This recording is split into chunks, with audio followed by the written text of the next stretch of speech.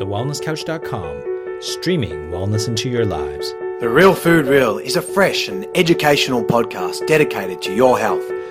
We get real on current research, debunk food myths, and educate you on how to just eat real food. Your host, Steph Lowe, the natural nutritionist, is one of Australia's leading sports nutritionists, passionate about simplifying nutrition and addicted to coconut lattes, smoothies, and sweet potato.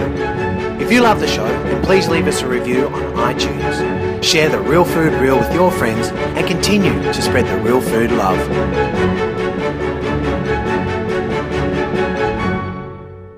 Hi team, and welcome back to the Real Food Reel. Today on the show, we are joined by none other than Cyndi O'Meara. Cyndi is a nutritionist, best-selling author, international speaker, and founder of Changing Habits. We haven't had Cyndi on the show as yet, but we will introduce her shortly. Before we do, though, the real topic for today is Cyndi's amazing documentary, What's with Wheat, where she has travelled the world interviewing 14 experts on wheat and health. So we're going to chat with Cyndi about her journey in the industry, but spend a lot of time talking about her documentary so you guys can find out more. Hi, Cyndi, and thanks for coming on the show. Hi, Steph. It's great to have you on the show, and I can't believe you haven't joined us before now.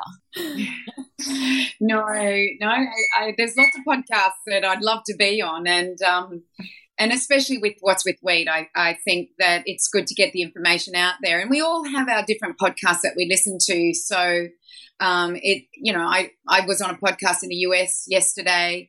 I've been on 2 so far in the US this week. So, hoping to get more out of the US, and of course, Aussie is very important to get the podcast out with too. Absolutely. So before we do dive into What's with Wheat, could you just give us your elevator pitch for the benefit of our listeners who might not know about you? So is this an elevator pitch to the 110th floor, or do you want to get to the 6th floor? Maybe just the 6th, because we've got a lot to chat about. So, I guess I'm from a family who died young, and I wasn't going to go down that route. So my mum was the oldest of 11. She had 7 brothers. They were in the middle of the chemical revolution in Iowa, USA. And for the very first time in our family, there was a gene change, and 6 of her brothers were born with hemophilia. And as we go through the years, they all passed away as a result of tainted blood and the AIDS epidemic. Meant that we lost their wives, we lost children. We also, my mum died of mesothelioma. My sister passed away, who was born in Iowa. She passed away of CREST, which is an autoimmune disease. My aunt passed away from breast cancer and then liver issues. And oh my gosh, I just went, I'm not going down that track. So I studied nutrition as a 20-year-old, culture and anthropology, the traditions of ancient cultures, and just went, I know what to feed myself. And so that was the thing that I did, and I remained very healthy, no medications, no nothing, until I hit around the age of my late 40s. And I started to get a sore back, and my husband's a chiropractor. Nothing could help it. A sore hip where I was in a lot of pain, anxiety at 3 a.m, putting on weight, and I could go on with the issues I had. And finally I went, okay, something's not working for me here. So I did a very, very strict elimination of just meat and veg with a few winter fruits. And in 3 weeks, I lost all my weight. I lost all my aches and pains, clarity of mind, no more anxiety in a 3-week period. Like it was happening at day 10. And then I started to introduce the foods back in, and I realized that my biggest problem was wheat. And I didn't intend to write a documentary or do a documentary at that time. But what I wanted to know was, with my knowledge of nutrition and my knowledge of cultures and traditions and the way we did things and the way I ate from real foods, nothing packaged, organic as much as possible, I just thought I have to find out what's happening here. And so in that time, about a year after I started searching, Wheat Belly came out, and then Grain Brain came out, and I found Tom O'Brien and all these amazing speakers in the US that were actually talking about the wheat problem that people were having, and then gluten. And in 5 years, the information that is now available in the scientific literature is phenomenal about this we're now having. So the documentary, I started thinking about it about 3 years ago, and we started, I wrote it 2 years ago, and then we started filming about a year and a half ago. So it's just been this amazing journey of knowledge, and it's culminated into, I think we're at over 100,000 people have already seen it in 7 days. Oh, wow. Yeah, it's been phenomenal. And it's obviously what the world needed, not just Australia, and it's gone worldwide. I see people in Chile, Romania, all over the place now watching it and having realizations, it was great. That's amazing, Cyndi. I mean, it's an absolutely eye-opening film, and I think it's something that the world definitely needs to see. What I really wanted you to share with us to start, almost to set the scene, is to explain how different wheat is these days and perhaps what the timeline has been, because I'm sure you've had this argument before, and I get it all the time about how wheat used to be basically what fed the world and how we didn't see problems in the 20s or 40s, and why we are seeing such a prevalence of problems with wheat and gluten in the 2000s. Yeah.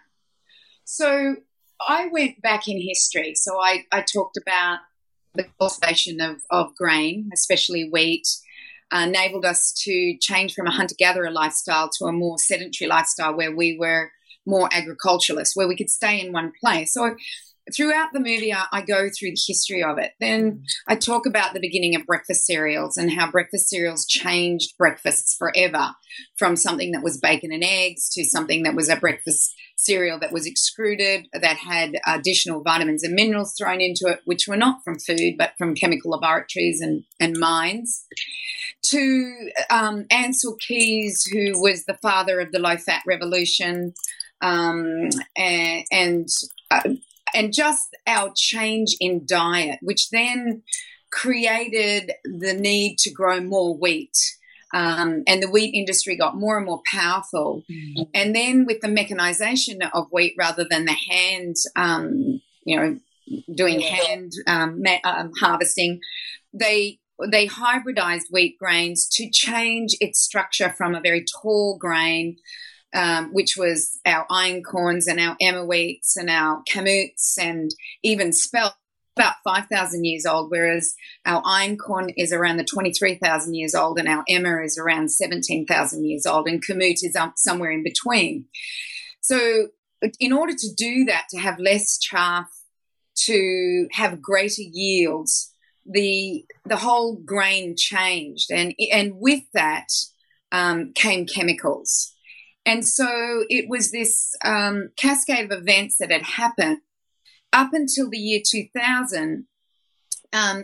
Most people were tolerating grain and wheat, and even though it had been changed and we're eating a lot more of it, and it was found in everything from cosmetics to vitamins to medications to vaccinations to you see it everywhere, because what it does is it heightens the immune system, and they know this, and so they use wheat as an adjuvant in some vaccines, as they use aluminium as an adjuvant.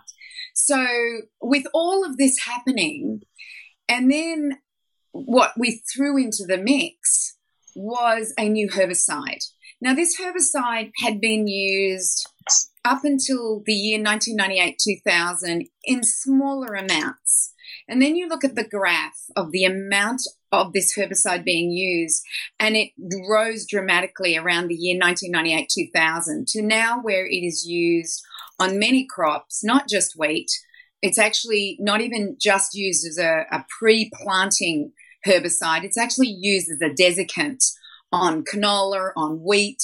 Not so much in Australia or areas of Australia it will be used as a desiccant, but in your drier areas such as WA and South Australia and the Mallee region, they don't use it as a desiccant. So just for those people who don't know what a desiccant is where just before harvest, they spray this herbicide over the wheat, and especially in the US, which kills the grain, which means that there's less waste or chaff.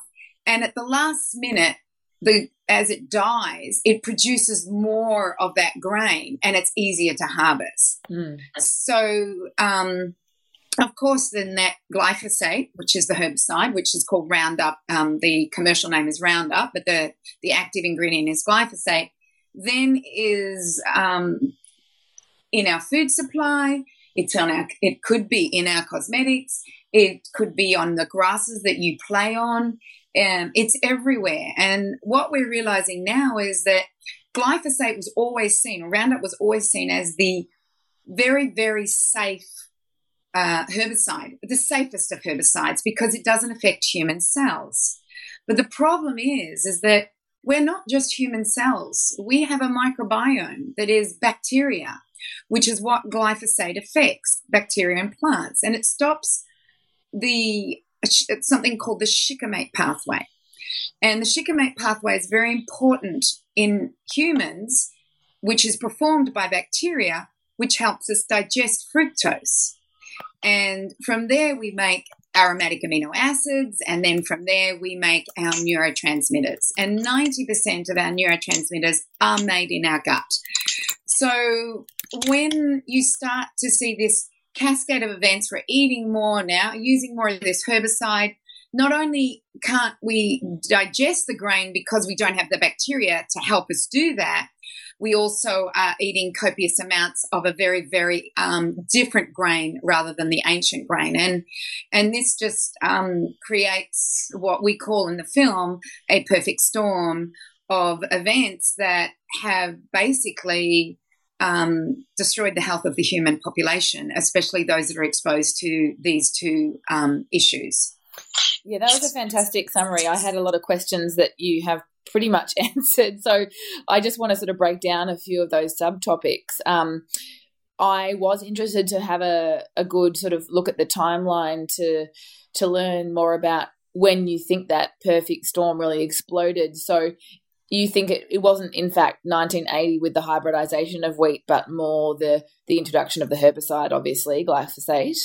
Well, I remember, like, I've been a nutritionist since 1984.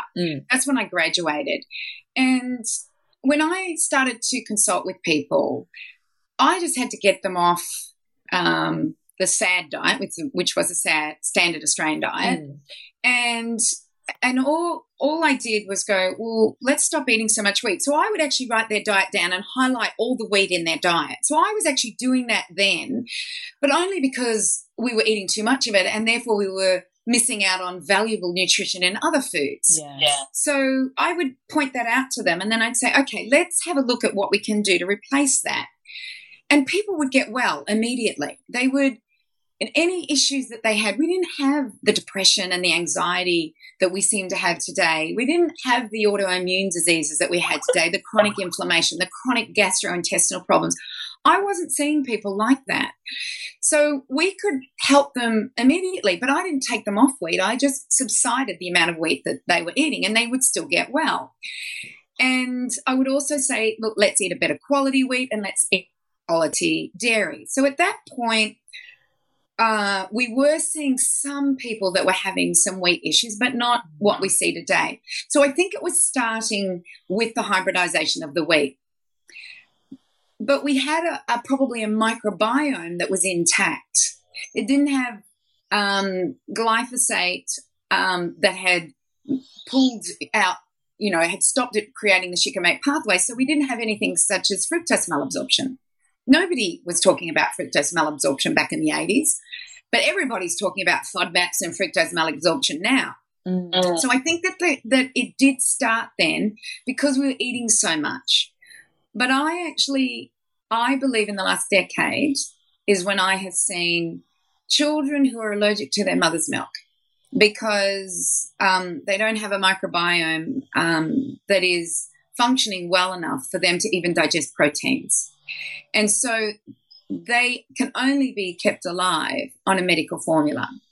and with probably drugs that will help bring their mast cells down or stop the eosinophilia disorders or whatever is happening in their gut, and whatever the doctor has diagnosed, then they will treat with those things. I don't believe that I was seeing anything like that or heard of anything like that in the 80s, but because of all the emails that I get and the people that I see and the talks that I give and the hundreds of people that come up to me, they all are saying this. If they have an issue with their child, they go, I thought it was just my child, but you have just said exactly what's happening to my child. So as Joel Saltzman says in the film, when he goes through the whole artificial thing. So when you use artificial fertilizers, make artificial plants that then in turn make artificial animals that then in turn are eaten by people who can only be kept alive by artificials. Well, we actually have some children and some adults with eosinophilia disorders and mast cell activation, whether it's whole body or in the gut, that can only be kept alive with artificials, and that is the medical formula, which is broken down proteins that are only in amino acid form, high fructose corn syrup, some fats like coconut oil, palm oil, maybe some saffron oil, and fake vitamins and minerals. And that's all these kids can survive on. Give them a real food and they break out in hives.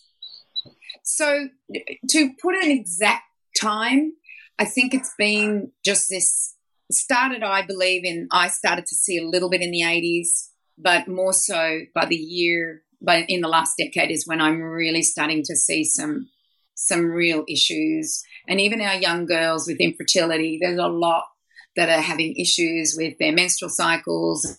And I think Stephanie Seneff says it really well. She says there's a generational effect to this epigenetics. And I believe that these new generations that are coming up are going to be the ones that are it's going to be tough health-wise for them. Even my children's generation, which is the 20s, they're in their 20s now. I'm seeing their friends with issues. So I'd hate to see what's going to happen with their children. So we've got to make a stand and we have to do something. And if we don't, we're just going to see this cascade worse and worse. Yeah, I mean, it makes a lot of sense if we know how much the glyphosate affects the microbiome, and we know how important the microbiome is for all health and wellness. You can see how that perfect storm really does just cascade. Yeah, it's something that we really talk about in the film a lot, so that we make people aware of what's happening. And I've had medical doctors from the US especially saying, I've been trying to explain this to my patients. And these are integrative doctors, of course. I mean, trying to explain this to my patients. This is required watching for my patients now. And then they send them to the 6-week no-wheat program because they don't have time. They don't have time to explain the situation to them and then tell them, you need to be on a wheat-free diet. Let's just start with a gluten-free, wheat-free diet. And then if that doesn't work, then we're going to have to eliminate more and more until we calm the immune system down, get everything working, heal the gut, and then we can start introducing foods back into the diet as long as we can keep your inflammatory markers down. But, of course, that is not the case with people with celiac disease or wheat allergies or, where it's going to cause death. But for people who have just got these aches and pains and issues and gut issues, and then it seems to work where intolerances and sensitivities are a dynamic system where people can eventually eat them again. And it could be 2 years down the track. It could be 5 years down the track. And I can hear people right now going, 2 years? But people don't realize what is happening in our system. Look, I'm looking at right now, I see overt globalization and covert depopulation happening. That's what's happening at the moment. And unless we make some sort of, and whether this is covert, meaning it's happening because somebody is orchestrating this, or whether this is just happening because of globalization and multinational companies not really caring too much about what they're doing to the planet and to our bodies. Yeah, it's hard to say, but there's no doubt a combination. But obviously the education is the first step. So I think that, you know, the film is, as you say, going to be compulsory watching for everyone to learn more about the reasons, because it's not as simple as just saying don't eat wheat. For a lot of people, as you know, that's the foundation of their food pyramid. So it can be quite a big step to think about what they're going to eat when they are wheat-free. So tell us more about your 6-week program and why you've decided that actual duration. Well, because it's manageable for somebody who just sees this for the first time. That's one. Number two, the 6-week program is all about just educating more and more. So the documentary gives you an idea of what's happening, but we don't go into in-depth. And I get so many comments, why didn't you talk about this? And why didn't you talk about that? And I was like, would you have liked a 10-hour documentary? You know? So what we do with the 6-week, no week is we delve further into traditional ways of eating grains or traditional ways of eating foods. And that's as well as fruits, vegetables, nuts, seeds, eggs, fowl, you know, fish, meats, etc. We, you know, egg, the whole lot. So we then go into explaining the ingredients in bread. So we show what most bread's ingredients are, because most people don't check it. They check it for the nutritional value, so fat, salt, protein, sugar content. They just want to know that. Yeah. Well, we say dismiss that completely. You want to know if you're eating a real food. So we get them to go into the grocery store and have a look at it, or go into their pantry and see what's in their pantry. So it's a complete decluttering of the pantry, getting rid of stuff that's not good for them or is going to create problems, how to do it. So it's a very practical step-by-step way of doing this. And then, of course, there's lots of recipes, and it's on a really amazing platform, so they can plug in, you know, what food they may have, and they can and talk about what ingredients do I need, and shopping lists. And it's you know, my team has worked tirelessly to get it on a platform that was easy for people to use and self-instruction, rather than you having to consult one of our nutritionists. And some people will need to consult nutritionists such as yourself or other people, but other people will be able to do this and find amazing results. It was really funny. I got a message, and I'm just going to go to this message.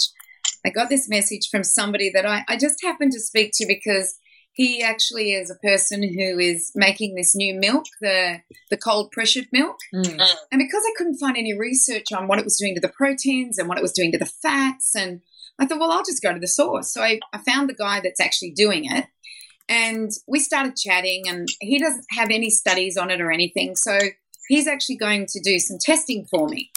And that's going to be a whole new thing, and we won't talk about that now. But as we were talking, we were getting on really well, and he was willing to do this to make sure he was putting out a good product.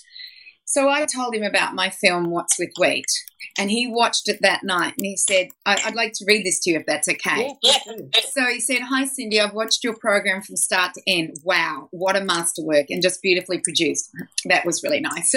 "I can understand why it took you years to complete. For your information, I was traveling today, so not typical, but when I think about it, I've consumed bread with or for breakfast, lunch, snack, dinner, and dessert. I don't feel great, but what's frightening is how pervasive wheat is nearly in every available offering. I'll give the wheat-free 6-week no wheat trial a go with my family. I'm glad our paths have crossed, and we'll come back to you with whatever information I can offer re the milk." So, you know, here's a man that wasn't even aware of this and what he was doing. And he only sounded like a young person. I didn't think he sounded old at all, maybe 30s, maybe 40s. You know, it's a bit hard sometimes on the phone what to know, but these people have no idea. And you go and say to them, "Oh, you have to give up this, and this." They just want to throw up their hands in horror. But if they know it's 6 weeks, and if they know it's just one thing, I believe that it's achievable for the person who's out there that's not even thought about this. So that's why we did it with 6 weeks, because we're hoping that when they get to the 6-week point, they'll go, you know what, I don't have that niggling thing there, and I'm not getting headaches, and I'm not getting this, and I'm not getting that. And, and a lot of people go, oh, my gosh, here we go again, one ingredient that is going to be the be-all and end-all, and it will cure anything. And it was really interesting talking to Alessio Fasano yesterday, because he's the expert in this. And I said to him, Alessio, when somebody gives up wheat, what areas of their body can they expect that to affect in getting better? And he was quiet for a little while, and he said, well, every part of the body. Yeah. Because no body cannot have inflammation. And so then I said to him, well, why does somebody get a migraine from it, another person get a skin condition, another one get type 1 diabetes, etc.? And he said, when you get the answer to that, Cyndi, they will give you the Nobel Prize. That was my question as well. So at least we know there's not an answer just yet. No, look, there isn't, and it's your predisposition. And we talk about that in the film too, we don't know why, but we do know the mechanism of what happens when somebody has an intolerance or gluten sensitivity. And it's not just one mechanism. So some of the things that Alessio was saying was, it might just have cell death. So he went through and he said it could be apoptosis, and it could be zonulin, which opens up the gates to the epithelial lining that lines the gut to the rest of the body. He said it could be an immune-related thing, and that could be mediated as a whole body immune issue, or it could be just in a small area. So he says we know what it does, we just don't know why it picks certain areas of the body in different people. But like you said, we'll go for the Nobel Prize on that one. Yeah, it's obviously, like you say, the disposition plays a big role, but we're not looking at that in isolation. For example, with the effect of glyphosate, we know that the impact is also on the sulfur metabolism. So in some people that can be the buildup of ammonia, which we see in Alzheimer's disease and autism, for example. So if that individual has that deficiency, then the manifestation is obviously in that particular disease. Yeah, and that's where we're going at the moment. We're actually going into precision medicine as opposed to imprecision medicine. So once upon a time, I shouldn't say once upon a time, it's actually happening still today. So let's take a heart attack. You get a heart attack, you've got 98% blocked flow. We'll give you a stent. And these are the 5 drugs you need to take. You take Plavix, aspirin, beta blockers. Can't remember what the other 2 are. Anyway, there's a protocol. Everybody does it. But there's a cardiologist in the US called Mark Houston, and I listened to him speak, and he says 50% of the population cannot process aspirin. And you give them aspirin, it makes them worse. So we don't do the protocol of 5 drugs you take after a heart attack and after you've had a stent.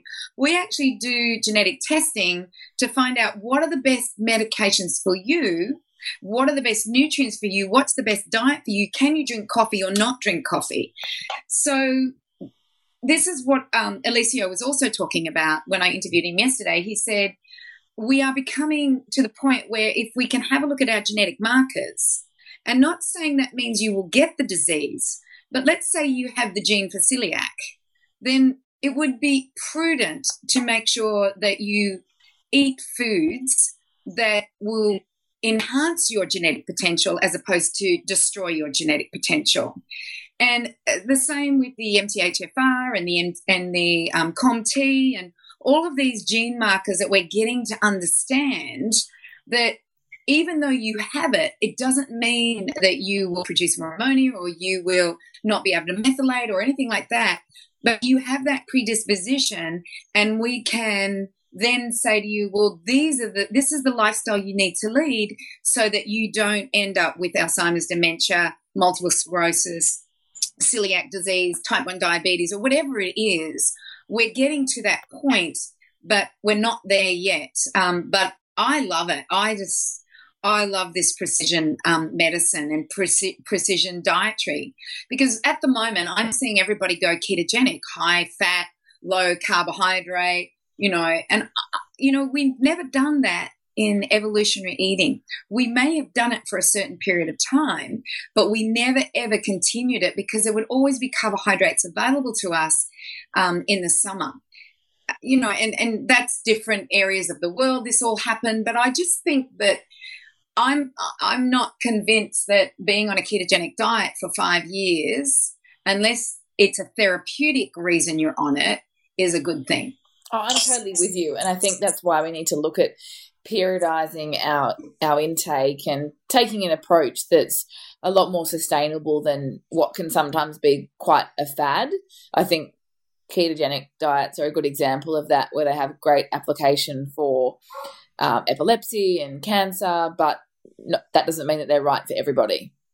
Yeah, and it's funny, I got in all my messages, like we're just getting thousands of messages, and I try and read, I have the messages I read, which is under the feed of the free screening of What's with Weed, and I had one lady say, I've been on the high fat, low carb, I'm gaining weight, I've now got fatty liver disease, I'm not feeling good. And I'm like going, don't continue to do something and think you're going to get a different result. The fact you're getting fatty liver disease and probably your LDLs are up because it'll be letting out the LDLs, you need to perhaps rethink what you're doing.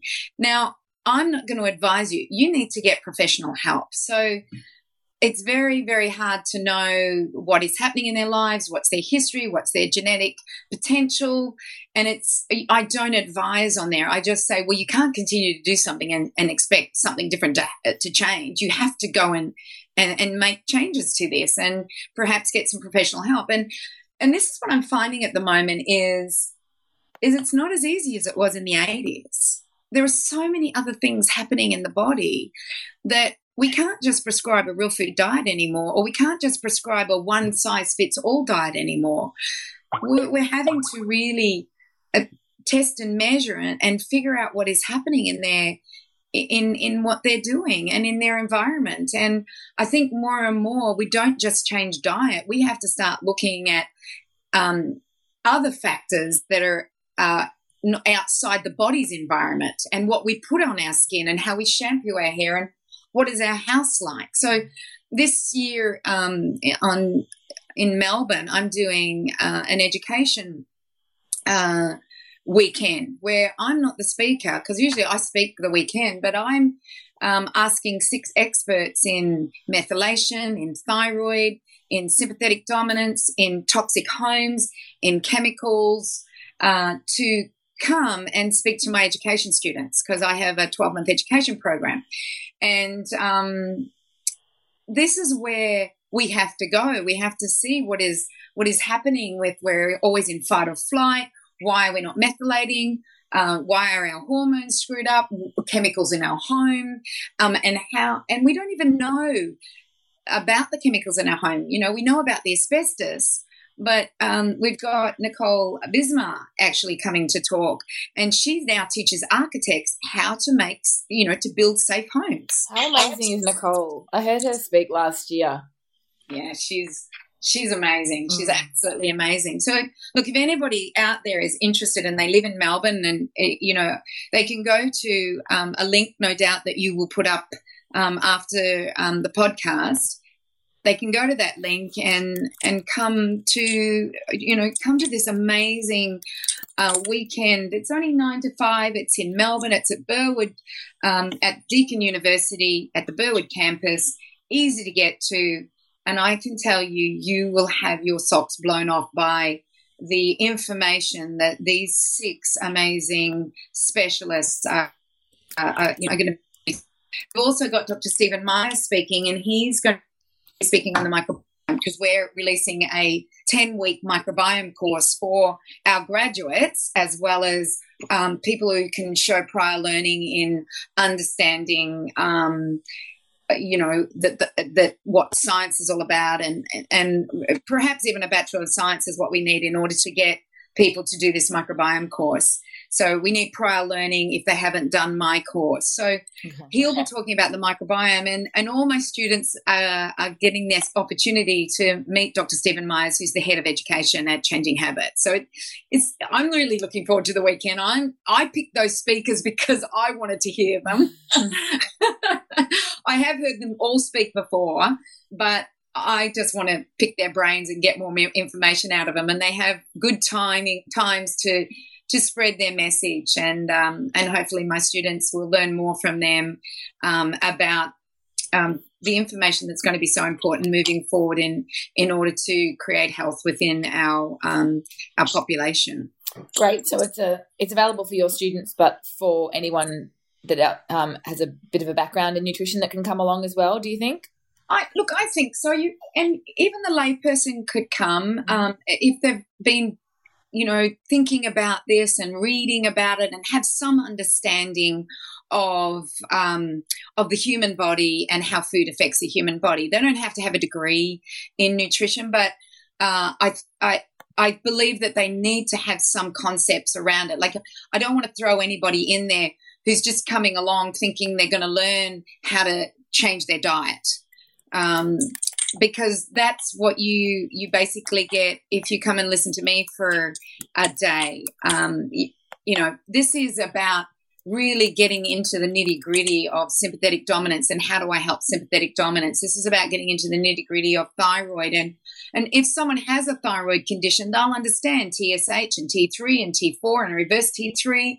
Well, Rachel gets into the nitty-gritty of that, helping people understand their own blood readings, as well as what do I have to do in order to improve this? What other parts of my body do I need to look at? And Dr. Nicole Avard is going to be talking on methylation, which seems to be the buzzword, but I think it's important people understand what methylation is, and that methylation is important to the developing baby in the uterus. And if they are hypomethylating, we are going to have some disastrous health issues, and mainly mental, such as autism and ADD and ADHD and issues like this, which we know are escalating. So I think it's important for people to come along, understand what is happening on the planet at the moment, and take a stand in their own home. And then if they're interested, come and do my course, Changing Habits, Changing Lives education course, and be part of this tsunami of change that is going to happen within our healthcare system. And I'm ready, and I'm prepped to help professionals get development points, because we are now getting certified. We are certified worldwide, and we are now getting associations approval for personal development or professional development hours. So it's great. We're moving towards helping this tsunami make changes. Oh, you're doing so much. It's fantastic.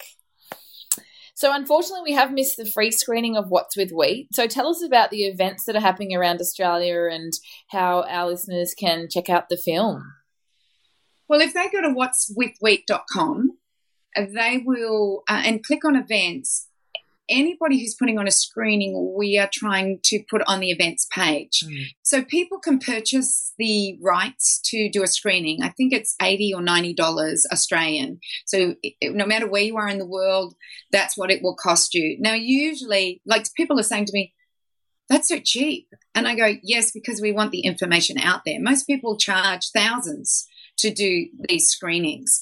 So it means you can do a charity screening, you can do a fundraiser. If you're an event coordinator, you can make a bit of money, doing this. So when they tell us the date that they're doing that screening, we will put that on the event page. Okay. And I really think it's good to see this documentary with a group of people and then have a forum afterwards, because that's what we suggest, is a forum with experts in your community talking about, well, what was this all about? How do we make changes? What do we have to do? Because sometimes people see the end of that film and they go, okay, what do I do now? how can I make changes? I want to make changes, because there will be people that watch it that just go, boom, I'm going to make that change. There will be people that will have lots of questions after that film too, and so it's good to have a forum for that. So, yeah, whatswithwheat.com, go to events. We're putting them up as we get told about them. I do believe Lawrence and a couple of chiropractors in northern parts of Sydney are putting one together in August. I know there's one in Sydney, in the southern area of Sydney, in July. There's a group of my students that are putting it together. I believe Damien Christoph is putting one down in the Brighton area of Melbourne. Look, I'm hearing about them everywhere. And, of course, I get message, Cyndi, can you come? Can you come? I believe Brett Hill is doing one in Adelaide. Yes. Yeah, so they're all over the place. There's lots happening. Yeah, well, I'll definitely check out the link, and that will be in the show notes, team. So make sure you get along to a screening of What's with Wheat. Obviously, the panel is going to be a really fantastic addition to the actual movie, so you can have all your questions answered and speak with those experts. Oh, look, wonderful that you're going to have that link at the end of the show notes. So everybody click on that so you know, because lots of people spell What's with Wheat wrong. So click on that to make it really easy, because they want to put an apostrophe in there, or some of them put what's the one that I've got? I don't know. But everybody's saying we can't find it. So really? Yeah, click on your show notes. That's probably the best place so that they get there and find it. Fantastic. So it's whatswithwheat.com. Yes. And that's where all the information is, team. So it's been amazing to chat with you, Cyndi. I think there's so much more that the film will share. Obviously, we don't want to give away all the secrets. But how many experts did you have on the show? Was it 14? Well, yes, 14, but that includes me. I decided I'll put myself down as an expert. Look, I was interviewed as well. So what happened was that we interviewed 13 people, all the way from people who knew about skincare and wheat and gluten in skincare, to medications and vitamins and minerals and food. And every single one of them was asked exactly the same question. And so that when we finished everybody, then I was asked the exact same questions and interviewed. So it was, I'm the person who brings everything together, explains it simply if somebody has explained it hard. And I just tell the story of what has happened to wheat. So it, like I said, it starts with history, and then it ends up into the perfect storm of today and how it's affecting our health. So it's an hour and 15 minutes. People just say that they're just glued. I've watched it up probably 100 times, and I've watched it in cinemas with people, and I look around the cinema and they're glued to the screen, because it moves fast and keeps you engaged and gives you the information that you need in order to make a decision about whether you think what we're saying is going to help you or not. Yes, absolutely. And it's always worth a try. I mean, 6 weeks is a relatively short amount of time, but I'm sure the benefits are going to be noticed much sooner than that. And that will be the incentive to experience how different you can feel. Yeah, definitely. Well, I felt it in 10 days. I was getting the results in 10 days. And you know what the scary thing was, is that I was walking with my girlfriend, and we walk every day. We just meet at 5 o'clock and we walk every day. And one day she said to me, after I'd been on this protocol for about 10 days, she goes, "How come you're not stretching your back out anymore? Why are we not stopping for you to do that?" And all of a sudden I went, oh my gosh, I have no more back pain. Yeah. So we ask people to actually write down from head to toe how they're feeling, because we do forget. And it's really good to go back after that 6-week program and look at all the things that were annoying you, and then realize that many little niggly things have actually disappeared. So we do ask that in the 6-week, no-week program. And it works beautifully, because you do. Like, even I forgot. Oh, yeah, I've had an 18-month back problem, and yet I forgot. Yeah, you just get used to it, though, I think, more than anything. Yeah, you do. It's a niggle. And then the niggle goes, but you just, it was a weird concept. And then all of a sudden, what happens over a 5-year period is that you realize my flexibility improved over a 2 to 3 year period. Yoga became so much easier to me. My dry skin, I would go to America to the snow, and I could never hop in the spa because I would scratch with dryness. Well, I can hop in a spa now. I don't ever have an issue. I would hate having showers even when I was in a dry environment. That's all disappeared. So you get those initial results. Then when you continue, all of a sudden you start to see these things. It's almost like you're youthing as opposed to aging. And that's what my body's doing. Like I was doing yoga the other day and I'm like going, oh my gosh, I only go once a week. Sometimes I don't make it every week. And I'm watching a young girl beside me who can hardly, do any of it. And she's been doing the yoga as long as me. And I'm like getting more and more flexible. It's just, so it continues for decades. As the beautiful Mark Sisson says, it just keeps going. Youthing, I love that. Very cool. Thanks so much for your time today, Cyndi. It's been awesome to chat with you. And I look forward to hearing what our listeners have to say about their screening, what they think when they see the film. Thank you, Steph. Look forward to chatting again soon. This has been a production of TheWellnessCouch.com. Check us out on Facebook and join in the conversation on Facebook.com/The Wellness Couch. Subscribe to each show on iTunes and check us out on Twitter. The Wellness Couch, streaming wellness into your lives. Whilst the Wellness Couch presenter endeavor to provide accurate and helpful information to their listeners, these podcasts cannot take into account individual circumstances and are not intended to be a substitute for health and medical advice from a qualified health professional. You should always seek the advice of a qualified health professional before acting on any of the information provided by any of the Wellness Couch podcasts.